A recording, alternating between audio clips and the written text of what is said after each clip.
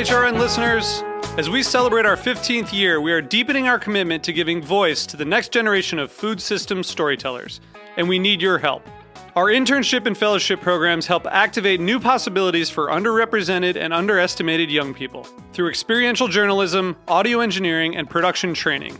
Through these unique programs, HRN helps food equity stewards build essential workforce readiness skills that expand their potential and foster economic mobility. Please consider supporting these critical programs. And with a minimum donation, you can be entered to win a dinner for two at an amazing restaurant in one of 8 cities and tickets to a concert at a great venue in one of those cities. We have incredible partners across the country who have donated, as they also share our passion for helping to educate the next generation of food systems storytellers. Check out heritageradionetwork.org/15 to donate and enter to win today. That's heritageradionetwork.org/15 to donate and enter to win today. And make sure you donate before March 31st. Thank you. Today's program has been brought to you by S. Wallace Edwards & Sons, third-generation cure masters producing the country's best dry-cured and aged hams, bacon, and sausage. For more information, visit surreyfarms.com. You're listening to Heritage Radio Network, broadcasting live from Bushwick, Brooklyn. If you like this program, visit heritageradionetwork.org for thousands more.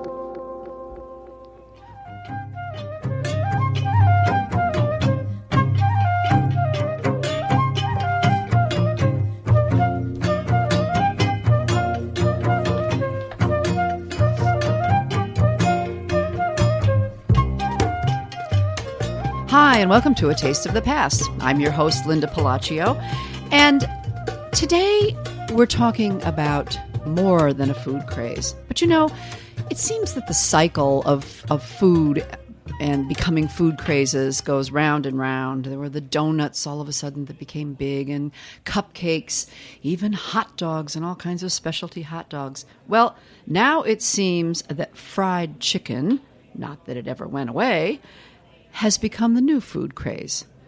There are restaurants opening devoted solely to chicken, fried chicken, and there are cookbooks devoted to fried chicken or southern fried foods. And it seemed like a couple of months ago, all of the major magazines, food magazines, had a picture of fried chicken on the cover. I thought, what is this all about? We got to look into this a little bit more. Well, you know, fried chicken is one of those comfort foods, as far as I can see, something that really satisfies us. There was a time back when, that I still remember, when you didn't go to the beach or have a picnic without packing up some fried chicken. And a social gathering, or as we called them, a social, didn't occur without having some fried chicken. Then our health craze kind of set in, and we felt a little guilty about eating fried chicken. I think everything has come around again, and nothing conjures up mouth-watering cravings more than the words southern fried. But southern fried also conjures up a whole lot more. My guest today is Michael Twitty. And Michael is a teacher, a culinary historian who focuses on the foodways of Africa and enslaved African Americans and the African diaspora and the influence of that on Southern food history. He is a living history interpreter. And welcome, Michael. I think you have a lot to say on this subject. Well, thank you. Tell me a little bit about fried chicken. And everyone says, oh, well, it's Southern fried chicken, and the best fried chicken is in the South, and that's where it comes from. You got something to say about that? Okay, so here's the first part. African influences in American cuisine are very subtle. They're very subcutaneous, you know? They don't really slap you in the face like any other aspect of the African cultural heritage. And the reason for that is the fact that as enslaved people, our ancestors were not allowed to openly express parts of their identities. So they slipped it in, they creolized it. Fried chicken itself, the actual deep frying of chicken, in West Africa, which was the crossroads of many different cultural influences, is something that probably goes back a long time. Palm oil, groundnut oil, shea oil, called karite, coconut oil. All these things were being used for deep frying. And even today, in a lot of West African marketplaces, you go and they'll make a version of fried chicken that's basically just spiced chicken, spiced meat parts thrown into a cauldron of hot boiling oil. There's no flour on it. There's no coating. There's no batter.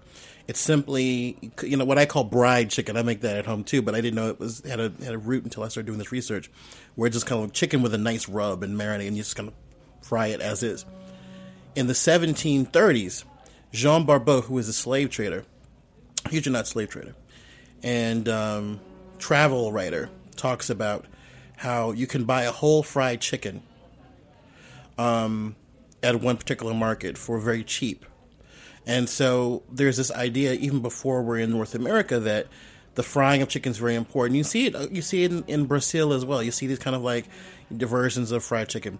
But I think the version that we're talking about, a lot of food historians trace back to Mary Randolph's Virginia Housewife. In the second edition, which appears, Mary's not with us anymore by the time the recipe actually appears, which is very important. It was not in the 1824 edition. It was in the later edition after she passed away.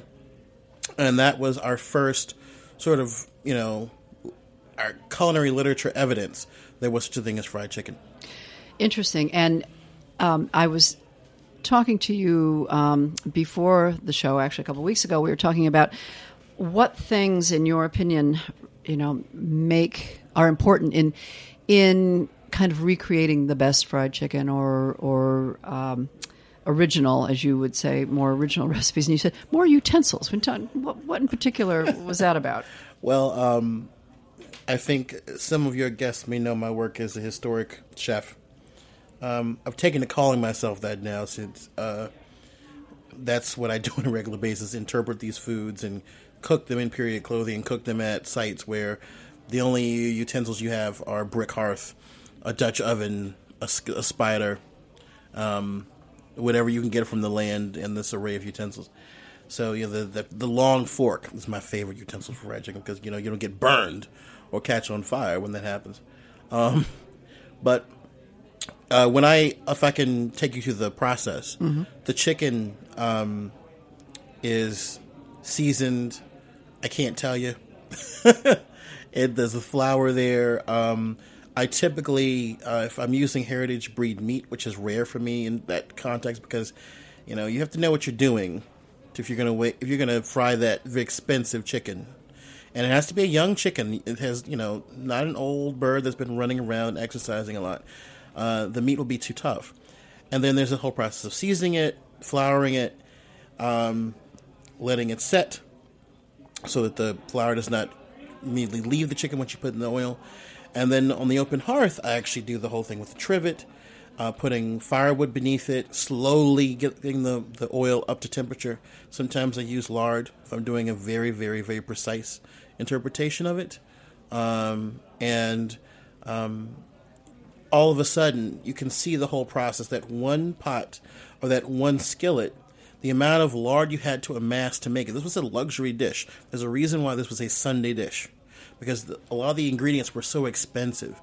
A lot of times when people talk to me about what enslaved people eat on the plantation, a lot of kids will say they ate chicken and biscuits or chicken and waffles. I'm like, that's a stereotype. And I said, do you know how even for a sharecropper after slavery, how incredibly expensive that would have been, what it would have taken in terms of resources?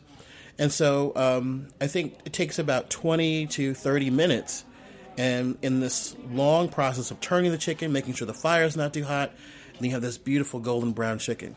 You say a prayer before, during, and after it doesn't burn, and that it's completely cooked through. Right. And I have to say, it's when I make chicken on the open hearth, for me, it's always a transformative, transcendent, and like ritual experience.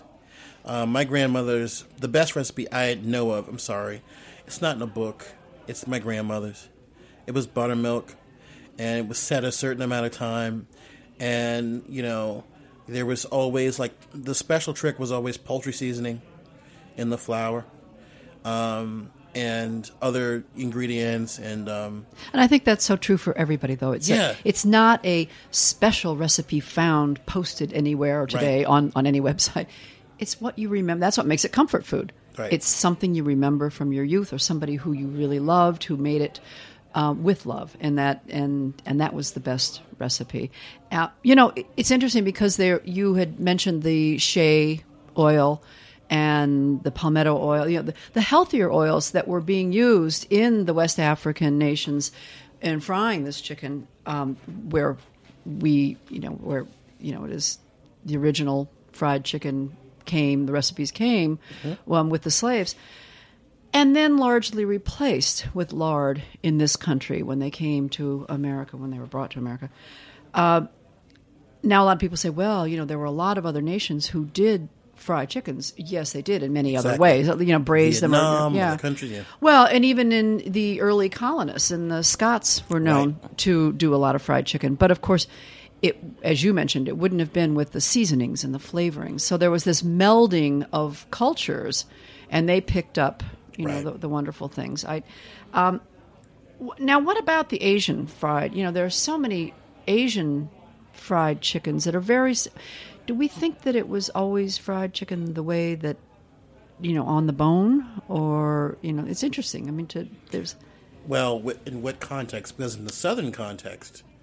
Yes, and there's a reason why that dish takes so long to be put down on paper. The idea that you're eating anything with your hands is an issue of racial context. Same thing with barbecue. We can even size this up by cooking things outside, eating innards, one-pot meals, things you can eat with your hands. Right. You had one pot, you only had an open fire, and it had a chicken running around the yard. And you didn't have a lot of forks and utensils in those, And so even corn on the cob, even barbecue, even all these things that we take for granted, or, shellfish that you eat with your hands, that was all verboten. That's what savages did. Indians and Negroes. And that's what you see constantly in the literature. They're so barbaric. Why do they do this? When you look at somebody eating fried chicken with a fork and knife, you're like, come on. Yeah. But to us, that means nothing. But it shows you that there was an Africanization. There was a non-Western way of doing things that took time, but it was also part of the common culture. So these little things creep in. I think now it's really exciting to see, read books where you have different fried chicken recipes from around the world, because much like barbecue and roasting meat, everybody sort of has a way of frying these, animal proteins up. And it's fun to play with panko versus, cornmeal. And, or John T. Edge had a sweet tea brined fried chicken. So it's it can be something. Me personally, I have a matzah meal fried chicken I do for Passover. So it's like, okay, but I do it my way instead of the way that you see in other Southern Jewish cooks do theirs. So we all have our little spin, our little take, and all that. Well, what I wanted to tell the listeners about, and I'm very excited for it too, as I'm sure you are, is that Michael appears in an episode of Henry Louis Gates' his new PBS series, The African Americans, Many Rivers to Cross. It actually premieres this week, but you'll be hearing this. When you're hearing this, it will have already premiered. So I hope that you could catch all the different episodes. I'm sure they will be replayed. They'll be replayed, okay. And you'll get to catch Michael in one of the episodes. And you talk a lot about your project called the Culinary Gene Project, Michael. Can you explain for us a little bit what that is? So, the cooking gene. The cooking gene... I'm sorry, the cooking gene. No problem. Yes. I like that title, too. I dig that. The cooking gene, I've had a lot of time with. First, it was a project. And then I reflected on the fact that the project was my entire life. It wasn't just something I tried to do that. I tried to shove this entire journey into the project format that everybody likes to do. And then I started hearing, we don't like that anymore. That's kind of boring. So I figured, okay, well, this is a lifetime's work, and it's going to continue, God willing. But having had a chance to think about it and kind of repackage it, I'm the guinea pig. How many American food writers, American cooks, can you name who have taken the principles of genealogy and applied them to their own unique family food history and their family story? So we all know that how people eat affects their destiny. Irish potato famine, perfect example. So I'm taking a look at my own family history. And by the way, it's not just enslaved Africans or free people of color. I don't think there were very many of that in my family, but we'll see. But it's also, the European Americans in my family, some of whom went back to 1620s New England. So there's all these interesting stories going on. But I guess the idea is that the combination of genetics, actual DNA, how does that 0.1% that separates you and I, everything else is the same. Mm-hmm. Gender, all that stuff is included in the difference, but our phenotype is only that small of a difference. It makes us different, on the outside. So looking at that, looking at how that affects health, what does it mean to be part of this genetic, we talk about health and food, we can't get around it, and particularly being of color. How does that affect things? How do the foods your ancestors ate talk to their condition in life?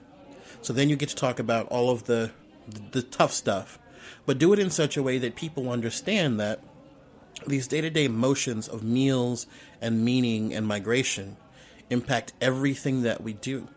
We're in history right now. We're going to be some of this history later. So the cooking gene is my way of kind of like turning the microscope on myself, on this country, and on the development and history of Southern food. Well, and certainly your work in that and the Southern Discomfort Tour that you made around the South, basically making people kind of wake up and realize as you say, the debt that Southern cuisine owes to the West African influence. Make a debt, and also we need to figure out ways to reinvigorate a lot of the communities that have been affected by this.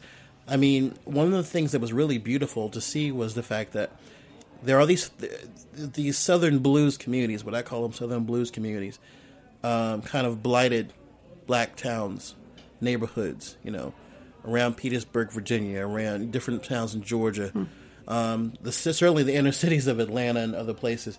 And yet you have people who are creating farms in the inner city, 4-acre farms, 2-acre farms, and kids who are excited to come there and, grow stuff, participate in programs. They're seeing black chefs come and do these volunteer cooking demos. They have their own farmers markets. Montgomery and Athens, Georgia, and New Orleans with Django Window, all this community grassroots work to end, or at least start to put a dent. I'd say really end, but put a dent in this sort of food desert problem. I forget his name, but I call him Bunk from The Wire. Wendell, the name escapes me. Wendell Berry. There you go. Thank you, Bunk. Yeah, hi, Bunk. And his whole grocery store program. I mean, we're using this heritage of marketing, of growing our own food, to be a springboard for the next generation to say, okay, we need to go back to some of these things to save ourselves, to give us an opportunity, a chance. So yes, it's the idea of recognizing where we come from, where all of us come from, what those contributions have been in our interactions in the past, but also using that as a springboard to looking into now. How can we improve relationships among different ethnic communities, so-called racial communities now? How can we improve the diet and the food access now? How can we make our history a tool to improve our future? Excellent. Well, we are going to continue this conversation and bring in one of my other guests as soon as we come back from a short break.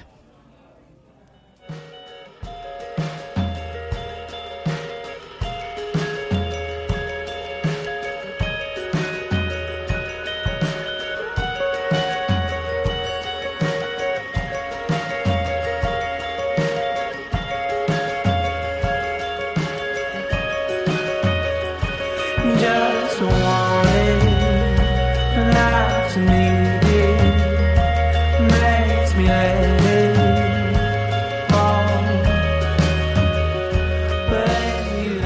Today's program has been brought to you by S. Wallace Edwards & Sons. Edwards Suriano hams are aged to perfection for no less than 400 days and hickory smoked to achieve a deep mahogany color. The Edwards name is well known for its world-class aged and cured meats. Their exclusive curing and aging recipe produces a unique flavor profile that enhances the quality characteristics of Berkshire pork. Optimum amounts of pure white fat marbling contribute to a flavor that's a delicate, perfect balance between sweet and salty.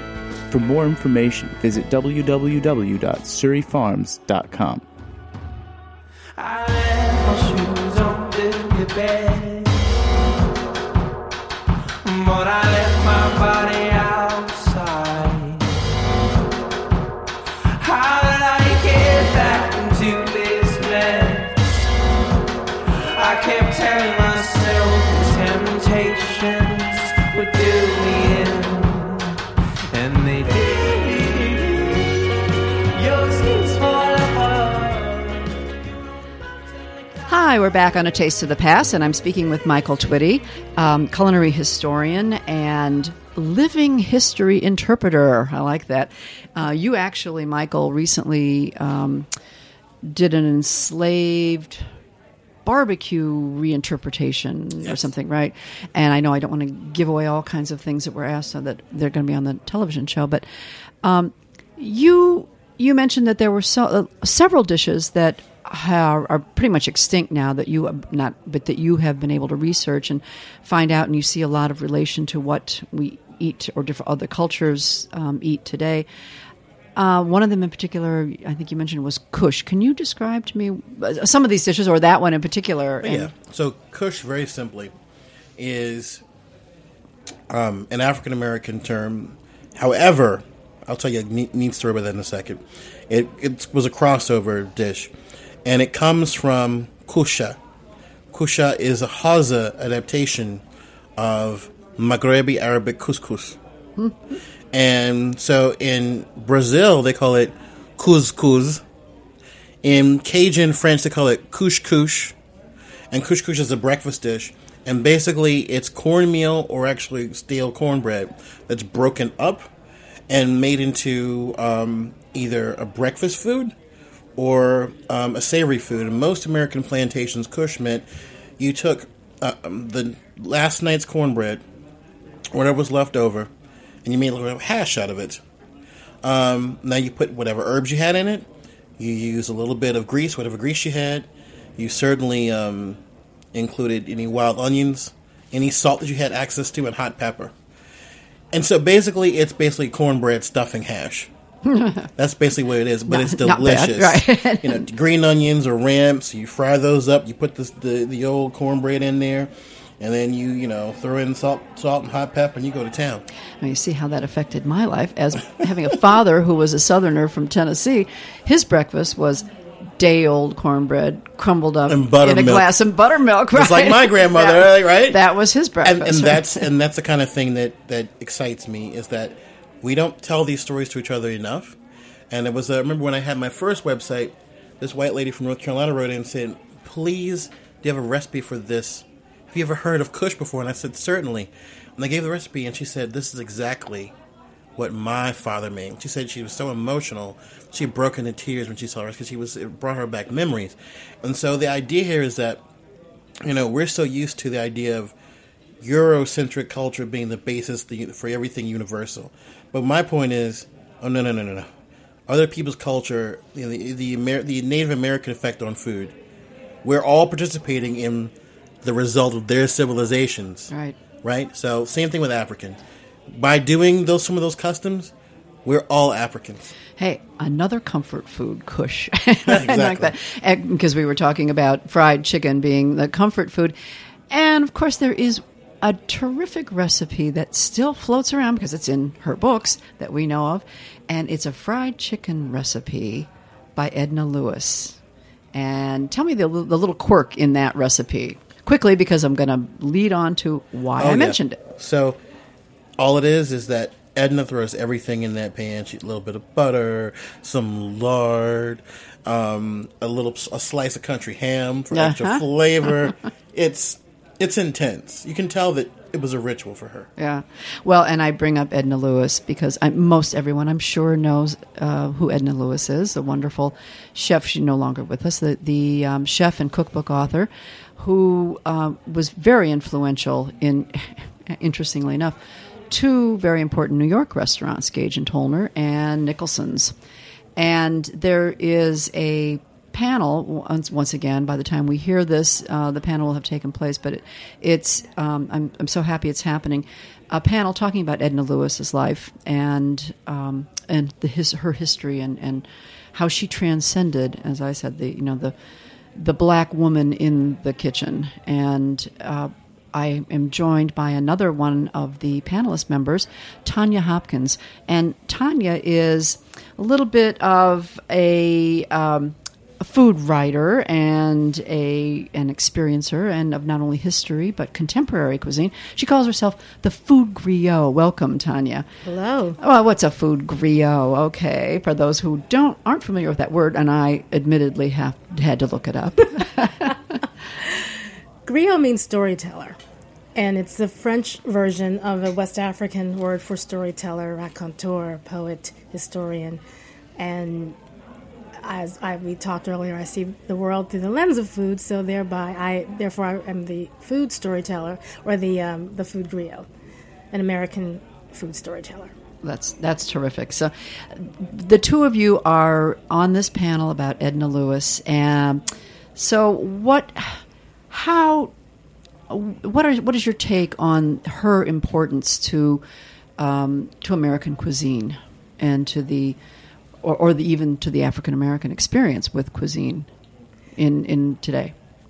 One of the many beauties of Edna's story is that she's born in the early 20th century and passes on in the 21st century.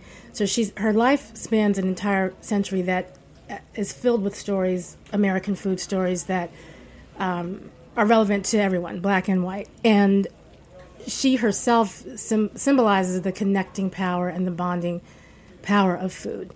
I don't know, Michael, you want to talk a little bit? I'm focusing on the panel of Edna's career in New York City. She comes to New York City in the 30s as a teenager, actually, and from Virginia, from Freetown, and stays with an aunt and uncle who live in Harlem. And matter of fact, much of her time in New York City, she's living in Harlem. And what I like to look at her in the larger context of the American story, the Black American story, particularly the Great Migration, right, that happens.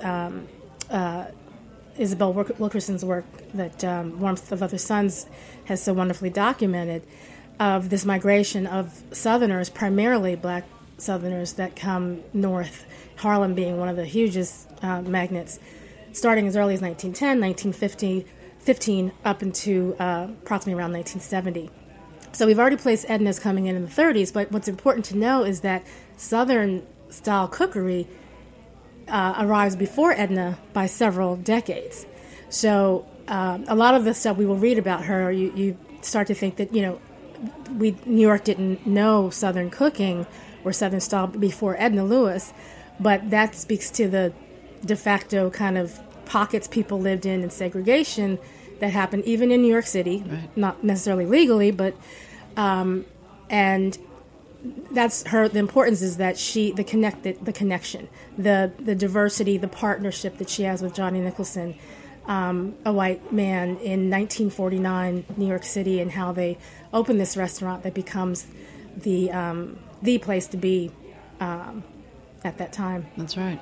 It's interesting because I like what you said about how the influence she had on kind of having that Southern cuisine experience, how everything coalesced then, and it became a cuisine of stature, right, and desirable. And I think that's a very wonderful and interesting. And then her her association with Scott Peacock, another white man who took her and she lived with him, and that again a Southerner, but so they shared. It's the Southern. You were saying it's that 0.001% that separates us all, but what they shared was this Southern experience. Right. And I think that's very important. So, Michael, you have a take on Edna, how anything additional to add on that was? Well, what's interesting about her South, there are many Souths, it's not one South, is that her South was the northern Piedmont of Virginia, not the deep South. And I think that shows a lot of her cooking. It's very, Virginian cooking was very sort of, I wouldn't say plain Jane, but plainer compared to other parts. Certainly not like Louisiana. A lot more herbs. A lot less hot pepper. Mm-hmm. It's very delicately used. And she's coming from a part of Virginia that had long gone into other areas of agriculture other than, cotton and tobacco. That wasn't the thing there. And so that particular influence, the way she cooked, but also I think it goes to, we often give a lot of credit to other food writers and food personalities for the idea of sustainable, local, and organic eating. And she was saying in the 1970s, before anyone thought about this, she said, I wish young people would come back to the South, would grow these foods, would learn how to forage and harvest like we did according to the seasons, and would appreciate the freshness of the food itself. And it's that sort of self-reliant, homegrown attention to detail that sets her apart, because it's not just, open up a can of this, it's grow it. It's kind of like where the whole food movement is going today, right? Right. Exactly, yeah. It was very important to her, the seasonality. The other thing is her cookery style, southern from the area she's coming from. And Michael, you and I talked about that. But also in this particular region, compared to the rest of the U.S. other than New Orleans, the early French influences, pre-Julia Child, coming through Jefferson and Madison, and the styles, the plantation style of cookery that has had that influence much earlier, kind of trickles down into her family's cookery style. And I mention that because Cafe Nicholson, the cuisine there, the food there was described as French Southern. Which is how Jefferson's food was described, right. Half Virginian, half French. Right. And Jefferson was from Albemarle County, which is right next door to Orange County, Virginia, where she lived. Huh, interesting. And some of the most famous or most talked about dishes served at Cafe Nicholson are her cheese soufflés, chocolate soufflé also, a way of roasting chicken, not exactly French, but kind of French-esque, similar styles of cookery that came natural to her already, but were trendy at the time, so they played up on it. Right. It's fascinating. You know what I'm going to do? We're running out of time here today, but I want people to be able to get the whole picture of the Edna Lewis influence and realize that it does go much further than that. I think we'll be able to put up a link to the panel discussion because this will air after the fact, and it's Andy Smith over at the New School is sponsoring this panel, and as part of his culinary luminaries. Right, and we will put the link to that discussion up on my page afterwards. And I encourage everybody to tune into PBS to catch I'm going to get the title right. Help me out here. The African Americans, Many Rivers to Cross. Yes. And that was great. Jimmy Cliff song, The 100 Rivers to Cross. Is that right? That's great. Well, thank you both, Tanya Hopkins and Michael Twitty, for joining me here today. There's so much more we need to talk about. Yes. Okay. And thank you for listening. Again, I'm your host, Linda Palacio, and this has been A Taste of the Past.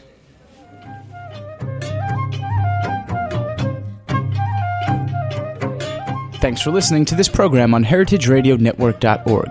You can find all of our archived programs on our website or as podcasts in the iTunes Store by searching Heritage Radio Network. You can like us on Facebook and follow us on Twitter at @heritage_radio. You can email us questions at any time at info@heritageradionetwork.org. Heritage Radio Network is a non-profit organization. To donate and become a member, visit our website today. Thanks for listening.